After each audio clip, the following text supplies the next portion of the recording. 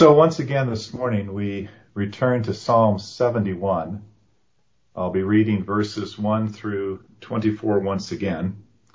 This is the third message out of this wonderful psalm.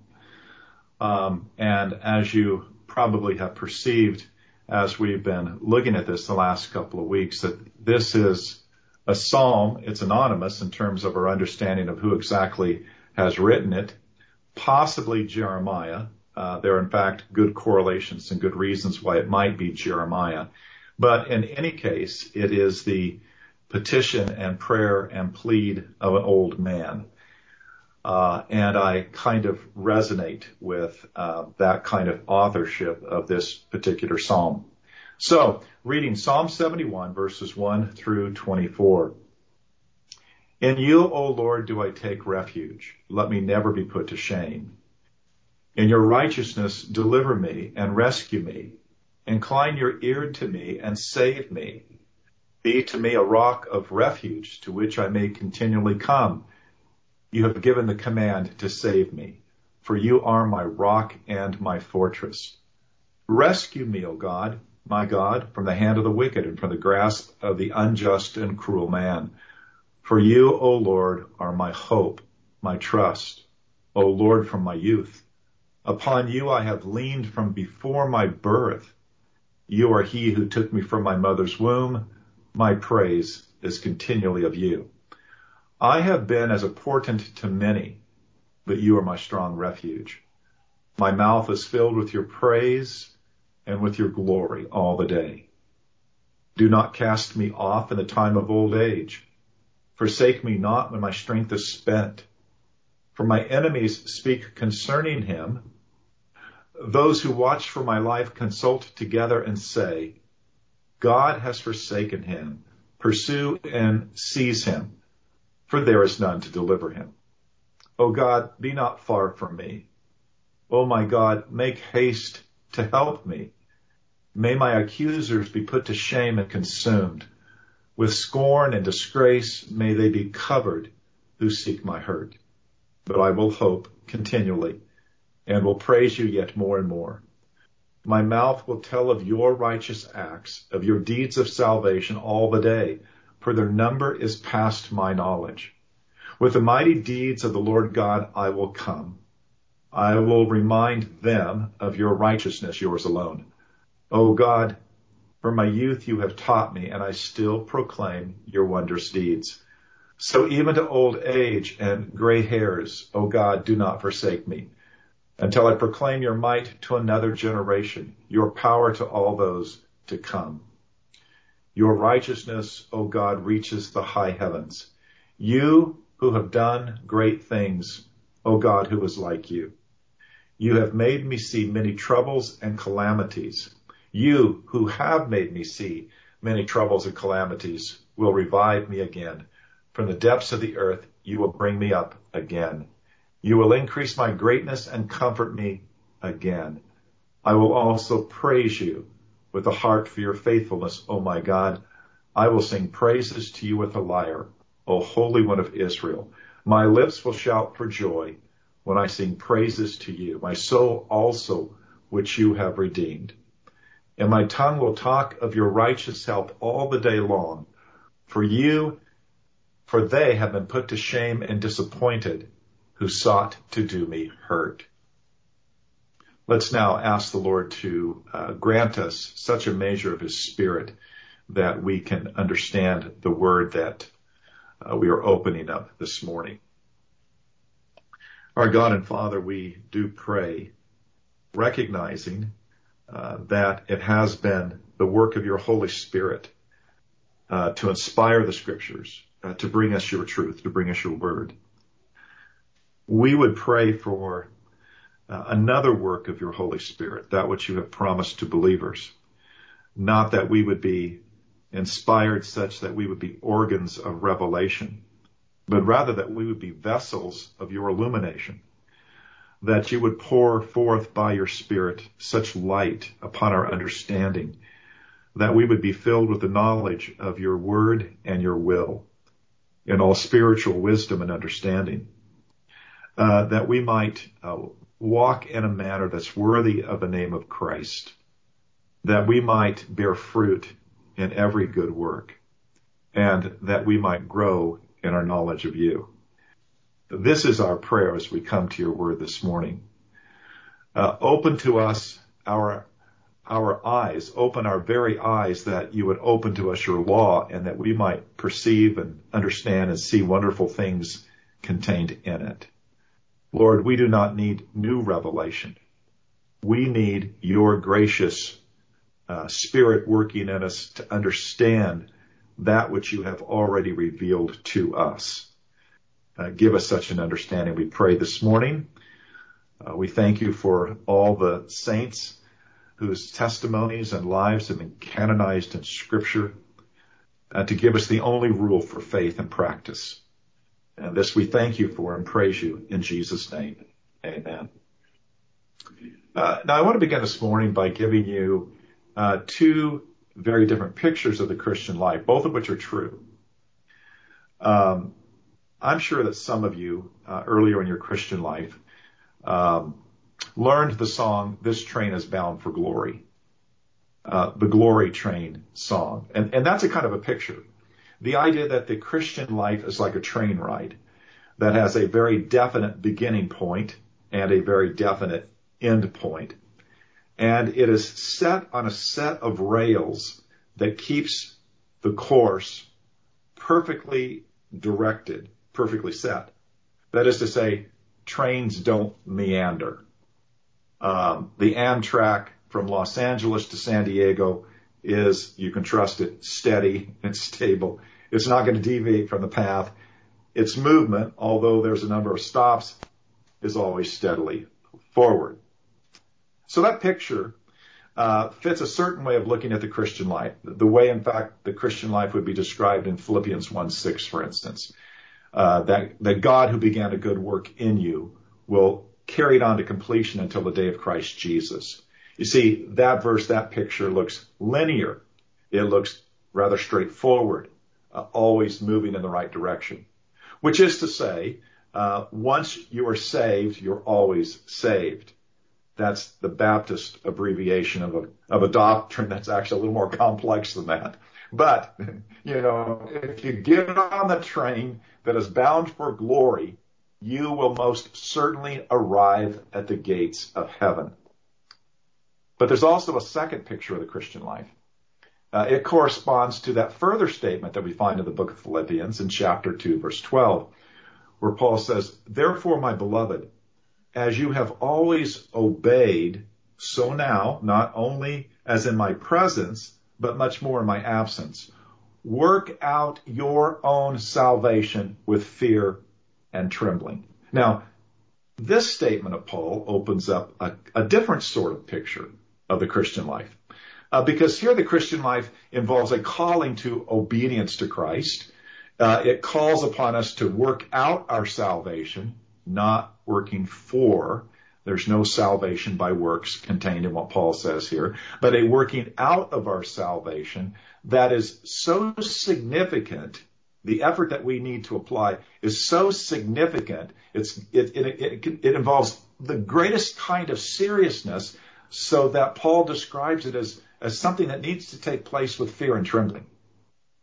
Now, the statement of Paul's here is really related to all those other New Testament passages that compares the Christian life to a race, or to a spiritual battle, or a wrestling with principalities and powers in the heavenly places, or struggle, or something with obstacles and adversities and adversaries, all sorts of hardships, along with our sin and our folly, backsliding, drifting, the need and call to repentance, the need to return and get back on track in terms of walking properly with Christ. So this second picture is not like a train ride at all. It's not like something that seems to automatically carry us forward. Rather, this second picture is really about perseverance. And I would say this second picture is more like that of a rock climber, and not an expert rock climber, someone who's really quite a beginning rock climber, who faces unknown terrain, who has to climb upward, always increasing in elevation. He knows he has to keep going upward. He knows he has to ascend, but he's never come this way before. He knows that he has to reach the top of the mountain. That's the goal. He knows it's his duty, it's his calling to climb and to keep on climbing. But he's also going to encounter all sorts of hardships, all sorts of obstacles.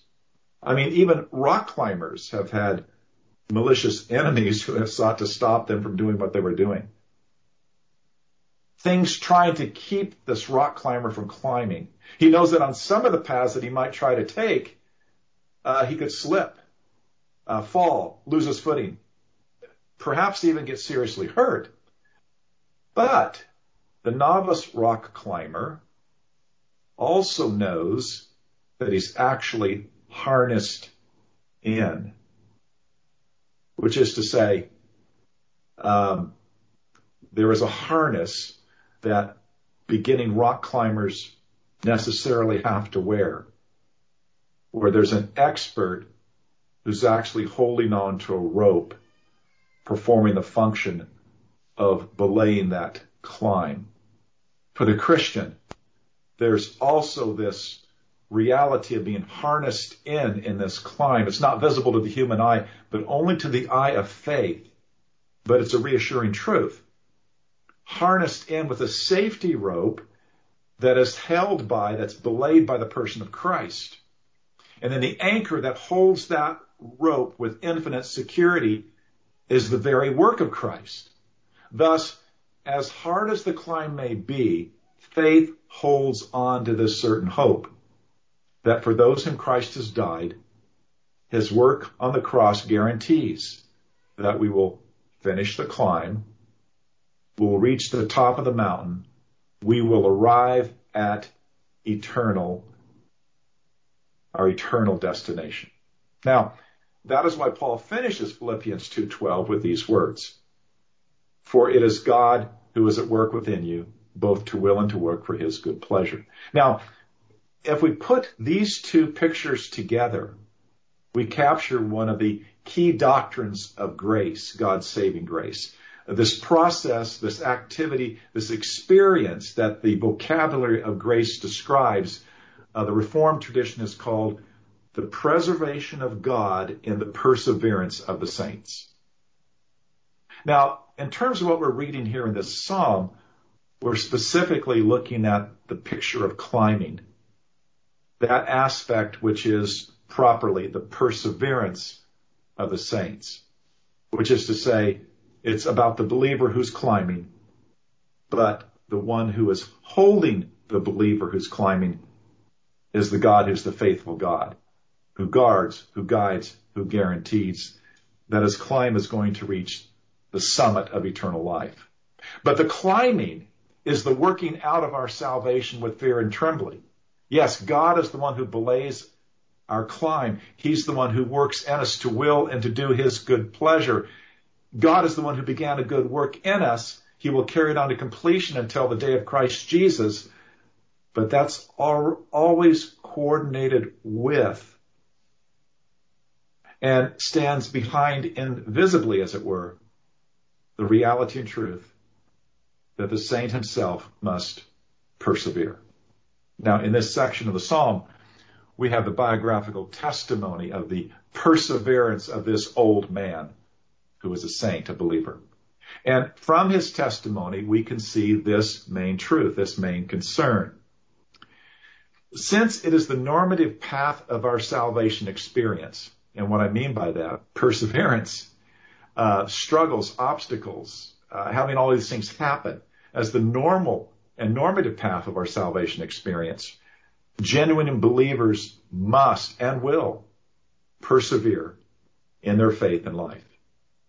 Salvation involves and requires the experience of perseverance. And that's why Paul prays in that prayer that we've looked at in Colossians chapter 1, verses 9 through 11, when he has asked God to fill the Colossian believers with the knowledge of his will in all spiritual wisdom and understanding, so as to walk in a manner that's worthy of the Lord, that they would bear fruit in every good work, that they would increase in the knowledge of God, but specifically verse 11, that they would be strengthened with all power according to his glorious might for all endurance and patience with joy. Paul prays for the Colossian believers to persevere. It's a necessary part of the Christian life. We must all be strengthened with all power, the power of Christ, to have this endurance, to have this patience, and living out the life that is pleasing to the Lord. So what we've come to now is to really look at the persevering life of the believer. Now, what we've looked at prior to this, in terms of this biographical picture of this life of this old man, was first of all, the God who is there. That was our first message. Then we looked at the believing life, second message, verses 5 through 8. Today, we are looking at the persevering life. This is our third message. Next week, and I'll be preaching from Colorado next Sunday. But next week, we'll be looking at the fourth message in terms of the God-centered life. Now, the question I want to begin with, though, as we consider verses 9 to 18 is this. Is this idea or teaching of the perseverance of the saints found in the Old Testament? A few weeks ago, we actually looked at Psalm 73. That was a story biographical of Asaph having a tremendous crisis of faith. Remember that Dr. D. Martin Lloyd-Jones calls that entire psalm, as it were, faith on trial. In verse 21 to 24, this is how Asaph speaks about his experience. He says this in his prayer to God. When my soul was embittered, when I was pricked in heart, I was brutish and ignorant. I was like a beast toward you. Nevertheless, I am continually with you. You hold my right hand. You guide me with your counsel, and afterward you will receive me to glory. Now, look at what he says. Even in the midst of his faith being so tested by that struggle over the prosperity of the wicked, even when this had embittered him so much spiritually, God still held him by God's own right hand. Even though he had moved away from God, God had never moved away from him. And Asaph's certainty was that God would still guide his life and guard his life, and after he died, he would be received by God into glory. Now, that's the doctrine. That's the teaching that we're going to find in Psalm 71 as well. God's grip on our lives ensures that we will travel the journey of pain, heartache, suffering, questions, setbacks, personal sin, folly, failure, because God himself holds us by his right hand. God has his grip upon us. And as Jesus reminds us in John chapter 10, no one can snatch us out of the hands of the Heavenly Father. And because of that, we will keep returning to Jesus. So if it's actually true of you that you can say, the Lord is my shepherd, then it's also true of you that goodness and mercy will follow you all the days of your life, and you will dwell in the house of the Lord forever. That is this wonderful doctrine. And without question, the Old Testament teaches this wonderful doctrine, that God, who began a good work in us, will carry it on to completion until the day of Christ Jesus. That's his preservation of us as saints. Because it is God who is at work within us to will and to do his good pleasure. Because we are called to work out our salvation with fear and trembling, and that's the perseverance of the saints. So this section, in this portrait of the long life of the believer, can be looked at from that perspective of his experience as persisting and persevering and trusting and hoping in God in the midst of all these conflicts and hardships and attacks of his enemies. And again, the main idea is this.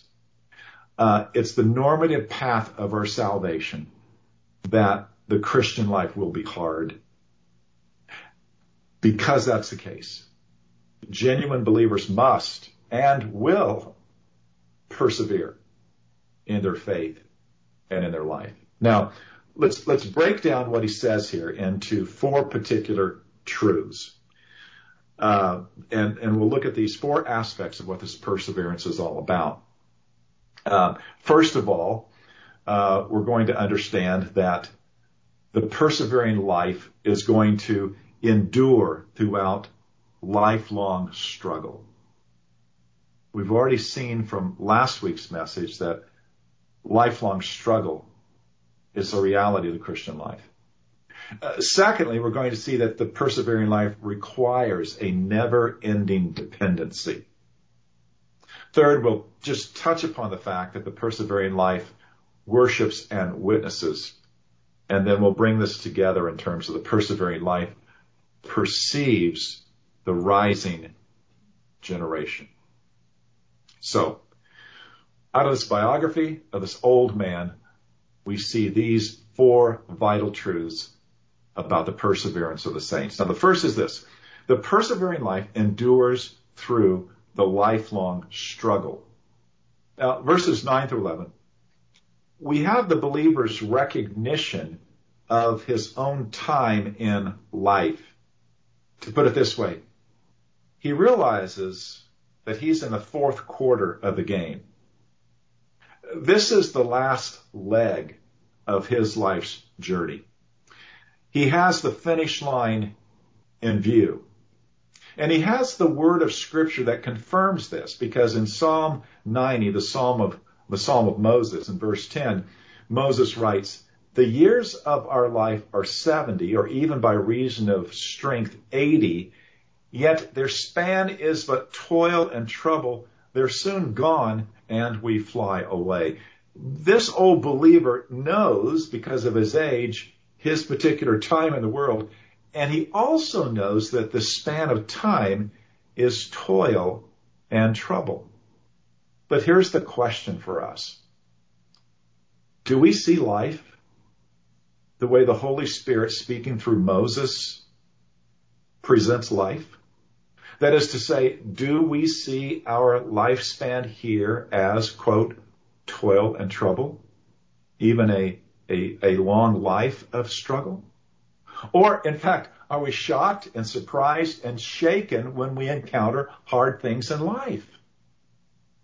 I want you to think about this, about life and existence of most people in America and other first world countries.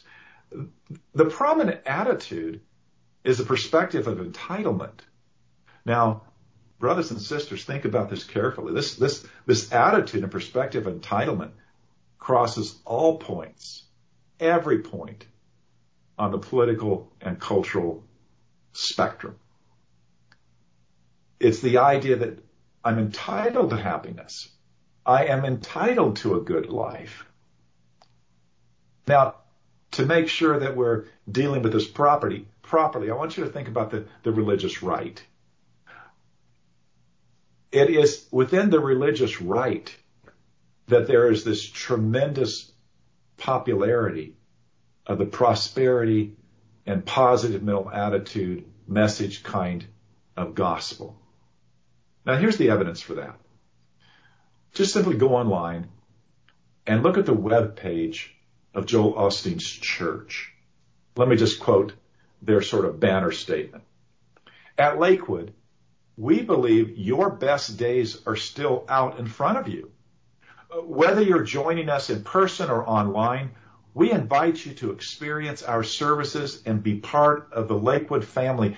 The Bible says that when you are planted in the house of the Lord, you will flourish. Get ready to step into a new level of your destiny. Now, you know, Lakewood's attended by an average of at least 20,000 people weekly. Some online sources actually say it's double that. And then online services themselves are viewed anywhere from 7 to 10 million people every week. Osteen's ministry and message is incredibly popular, and politically, it's on the right side of the spectrum. The truth is, whether on the right or the left, there's a deeply entrenched perspective within the first world cultures, within America and so forth, that somehow we are entitled to something so much better in this life and in this world than we often have it. The norm of life is not supposed to be at all like this, quote, toil and trouble. But God says it is. But he does not say that life's struggles, toil, and trouble should defeat you or make your life a waste of time or prevent you from ever experiencing any sense of joy or blessedness. Rather, we see in this testimony, the psalmist, this old man, that the persevering life endures throughout this lifelong struggle. There's an endurance. He prays, as part of that endurance, the God, please help me prayer. He prays it in verse 9 that God would not cast him off, that God would not forsake him, since, as he says in verses 10 and 11, his enemies are working together to take him down, possibly even to kill him. The psalmist does not give up praying and beseeching God for God's help and intervention, and this is perseverance. It is perseverance to keep on praying for God's help, for God's deliverance in the midst of toil and trouble, life's never-ending struggle. Now, to help us see this, I want us to consider what Jesus and James have to say and what they teach about this practice of persevering in life. Life that we're not entitled to things that are great and good. A life that God says is going to be toil and trouble. But how to approach it, to pray, to think, to endure, to persevere. So Jesus teaches the truth, this very truth in practice, in the parable that we find in Luke 18, 1 through 8. It's the parable of the unjust judge and the persistent widow. She has an adversary who's taken unfair advantage of her. She wants justice and protection. Jesus says that she keeps coming to the judge and pleading her case. And finally, this unjust judge is so thoroughly worn down and worn out by this that he relents. He gives her justice. And then Jesus makes this application in verses 7 and 8. He says, and will not God give justice to his elect who cry to him day and night? Will he delay long over them? I tell you, he will give justice to them speedily. That is, the point that Jesus makes is God's people live in the midst of toil and trouble. But God's people pray, and they persist in praying. They persevere in praying, for they have confidence that God will help them to endure under these struggles all throughout their lives. And then James adds this perspective on perseverance in chapter 1, verses 2 and 4. James says, count it all joy, my brothers, when you meet trials of various kinds. For you know that the testing of your faith produces steadfastness, which is another word for perseverance. And let steadfastness have its full effect, that you may be perfect and complete, lacking and nothing. James is talking about the victory of faith in enduring through the struggles of life. That God uses these experiences of toil and trouble to produce steadfastness, to produce perseverance, which produces in us then a greater moral and spiritual maturity, the greater kind of character that reflects Christ better. The writer of Hebrews calls this the peaceable fruit of righteousness. The Apostle Paul himself calls it conformity to the image of Christ. But we need to nail this down. The normal Christian life is one of struggle that will last all of life. Because Paul said to Timothy, all who live godly in Christ Jesus will be persecuted. And Jesus said in the Beatitudes, chapter 5, verses 10 through 12, blessed are those who are persecuted for righteousness' sake, for theirs is the kingdom of heaven. And blessed are you when others revile you and persecute you and utter all kinds of evil against you falsely on my account. Rejoice, be glad, your reward is great in heaven, for so they persecuted the prophets who were before you. And remember again Paul's prayer in Colossians 1, particularly verse 11. Paul prays that we as believers will be strengthened with all of this power that's resident in Christ, all of this power by which he was raised from the dead, all of this glorious might, for all endurance and patience with joy. The persevering life endures through the lifelong struggle. But it is God who is at work within us to will and to do his good pleasure. Now, moving on, secondly, the persevering life, therefore, in light of all of this, requires a never-ending dependency. And we see this in verses 12 and 13, where once again, the old man is praying that, God, please help me prayer. So, oh God, be not far from me. Oh my God, make haste to help me. May my accusers be put to shame and consumed. With scorn and disgrace may they be covered who seek my hurt. Now the key thing here is he's praying. In the midst of all of this, he's depending upon God. He is not hesitating to cry out for help to God. Now, this is how the psalm begins. Verse 4, where he prays, rescue me, O God, from the hand of the wicked. Verse 9, don't cast me off in the time of old age. Don't forsake me when my strength is spent. Verse 18, even to old age, gray hairs, oh God, do not forsake me. So we've already been taught there's a pattern in the Psalms where this theme is repeated again and again. This God help me theme. Which means that if it's in the Psalms, God approves of these prayers. It's godly to pray these prayers. These prayers are an essential part of the Christian life. And brothers and sisters, if you're not praying this way, perhaps you're not connecting to God in a way that is so significant. Perhaps you're actually suffering greater spiritual loss because you're not praying this way. Certainly, if this is a pattern of what it means to persevere, it's to our detriment if we don't pray this way. Because the biblical truth is there is a necessity, a constant necessity of our depending upon him. Now let me give you an example from the Old Testament. 2 Chronicles chapter 16. Let me give you some background here. I'll remind you of some Old Testament history. After the reign of Solomon, the United Kingdom of the Jews that had begun with Saul and David Solomon, where all three of these kings ruled over all 12 tribes, there was a split during the reign of Rehoboam, Solomon's son. 10 of the 12 tribes rebelled against Rehoboam. They formed the northern kingdom of Israel. Only 2 tribes remained as the southern kingdom, which they called the kingdom of Judah. So Judah had the temple, Judah had Jerusalem. There was constant conflict between the two nations.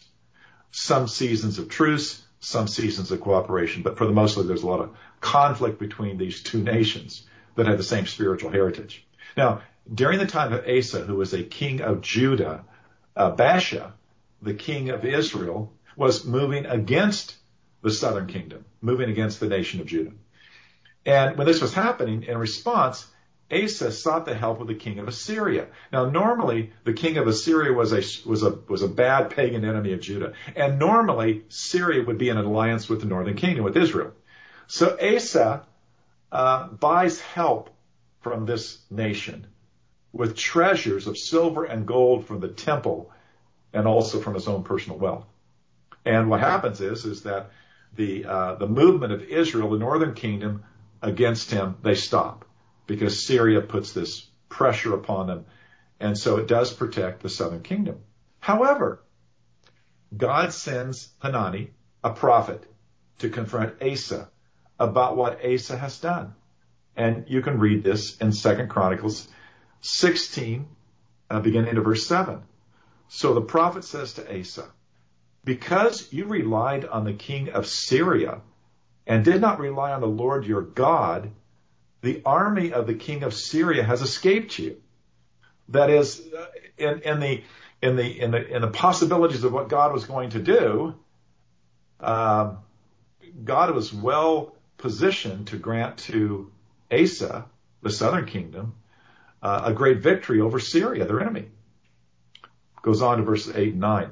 So the prophet goes on to say, were not the Ethiopians and the Libyans an immense army with very many chariots and horsemen? Yet because you relied on the Lord, he delivered them into your hand. This is about an earlier situation. Because you relied on the Lord, he delivered them into your hand. And then verse 9 is so significant.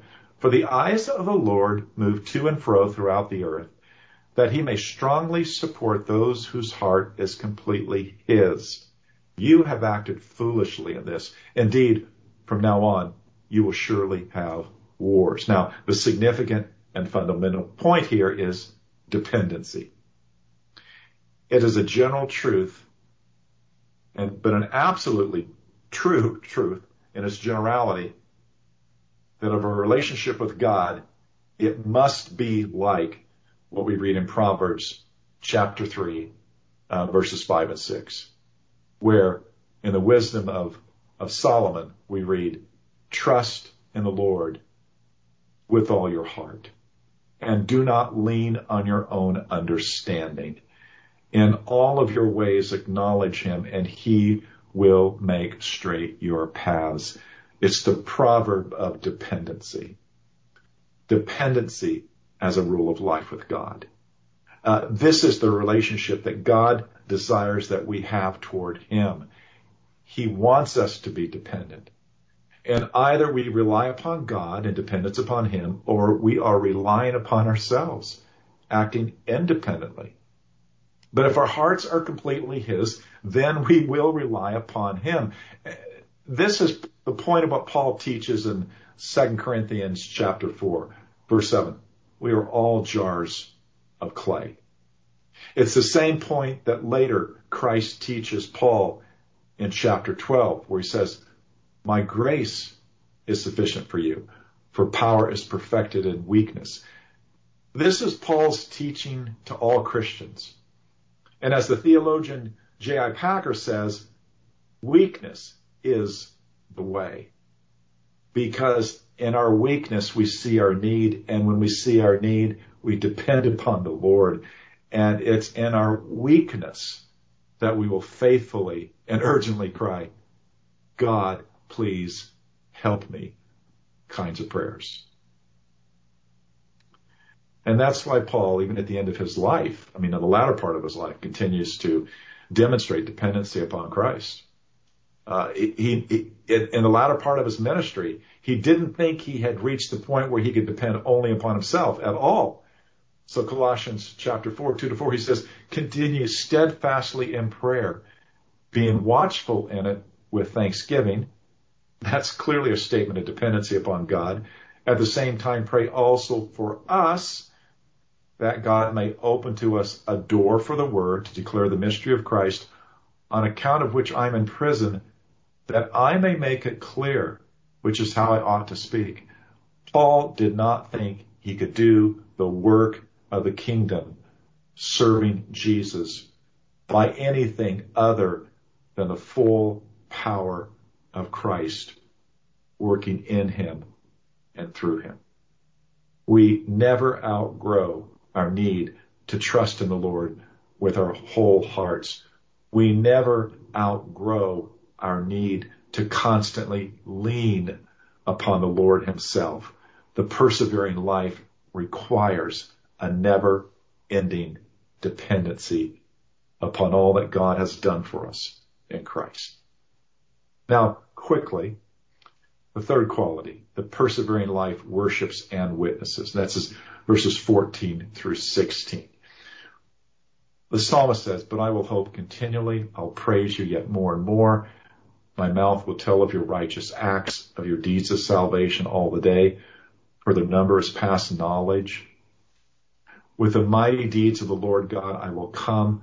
I will remind them of your righteousness, yours alone. Now, in these 3 verses, the old man speaks of 2 aspects of the persevering life, that of worshiping and that of witnessing. We're going to delay looking at worshiping until we come back next week, but I want you to notice this about witnessing.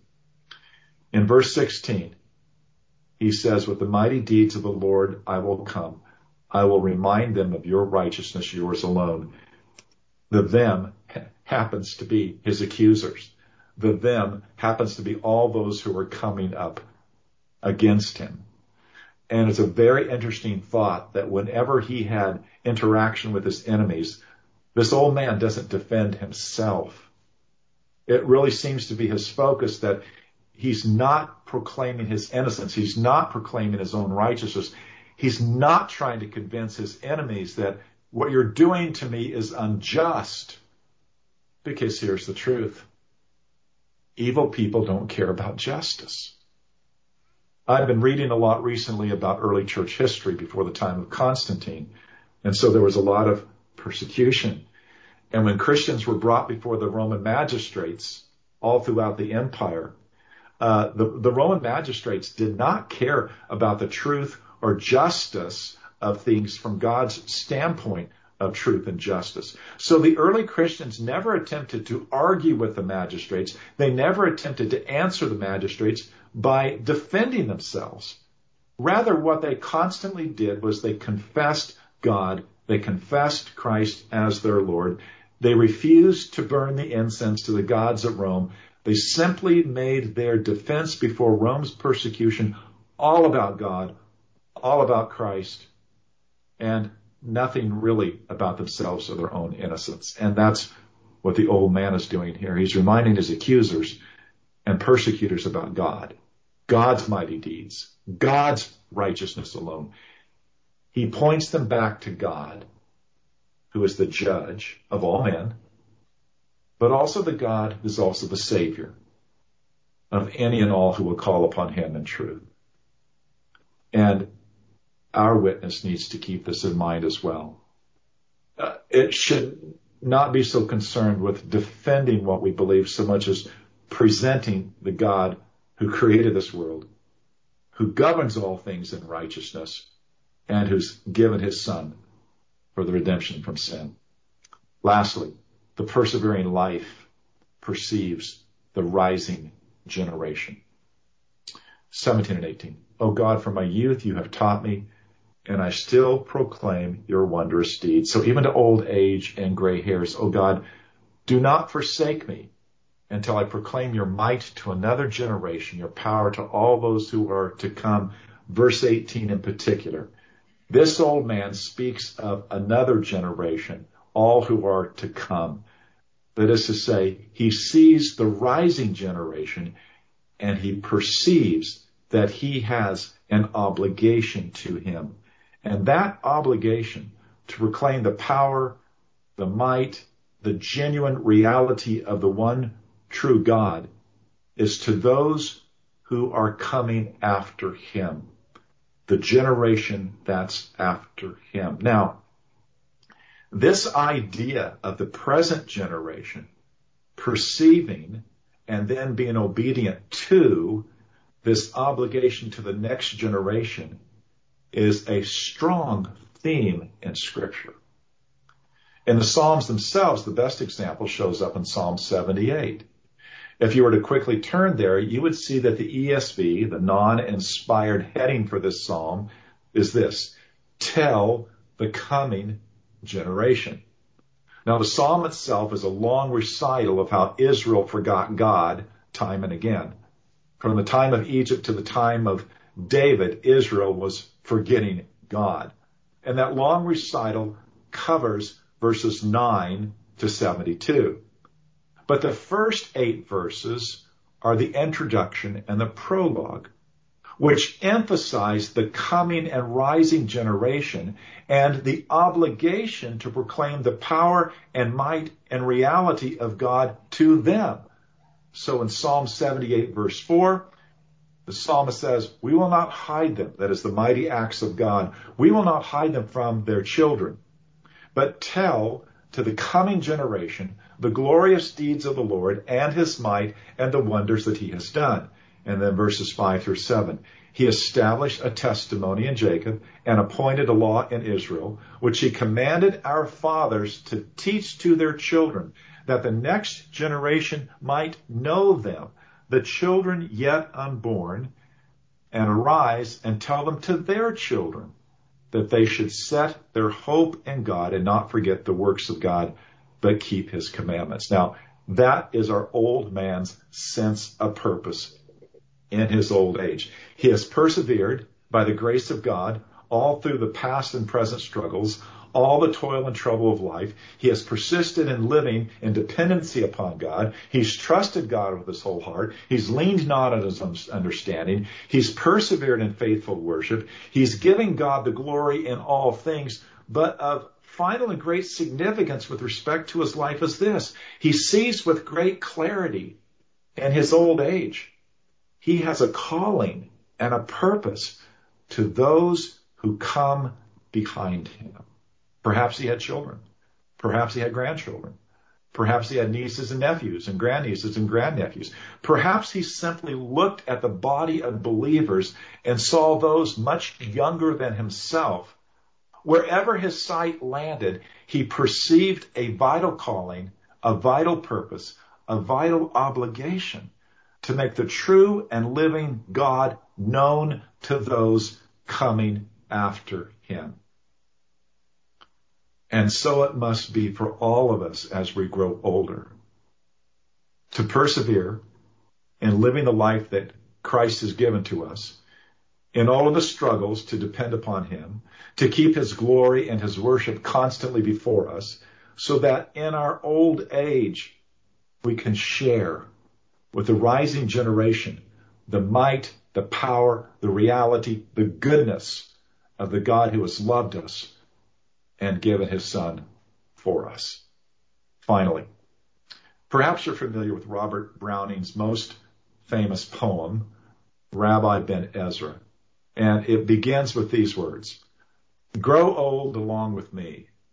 The best is yet to be, the last of life for which the first was made. That captures this old man's story. The first part of his life was made for the last part of the life that he now lives. Getting older and getting old is not a curse. It is an opportunity. It is a calling prepared by God, that we would persevere in living for Christ, so that we have the privilege of declaring Christ's gospel, his goodness, and his glory to all those who come behind us. May God so give us this grace. Amen. And let's pray. Our God and our Father, we thank you for the story of this man's life and what he has presented to us. It is so much less about him. It is so much about you and how he is dependent upon you in the midst of all the struggles of life, and how you have been a faithful God with him throughout all of the difficulties that he has faced. And now as an old man, to be one who can continue to praise you and give you glory, and to still have a purpose and vision for why he's alive and how he should live for the sake of the rising generation, those coming after him. And we pray for ourselves, Almighty God, so fill us with the knowledge of your will, that we would persevere, that we would love Jesus, that we would never stop living for him. And so that when we reach the fourth quarter of our lives, we would have a testimony like this old man in Scripture has his testimony, that we will have experienced your power. We will have seen the wonder of your work. We have trusted and found you faithful to take us through the most difficult circumstances in life and have much to share out of your word, of your truth, of your power, your glory, your salvation in Christ. Almighty God, enable us to do so. Grant us persevering faith, we pray. In Jesus' name, amen.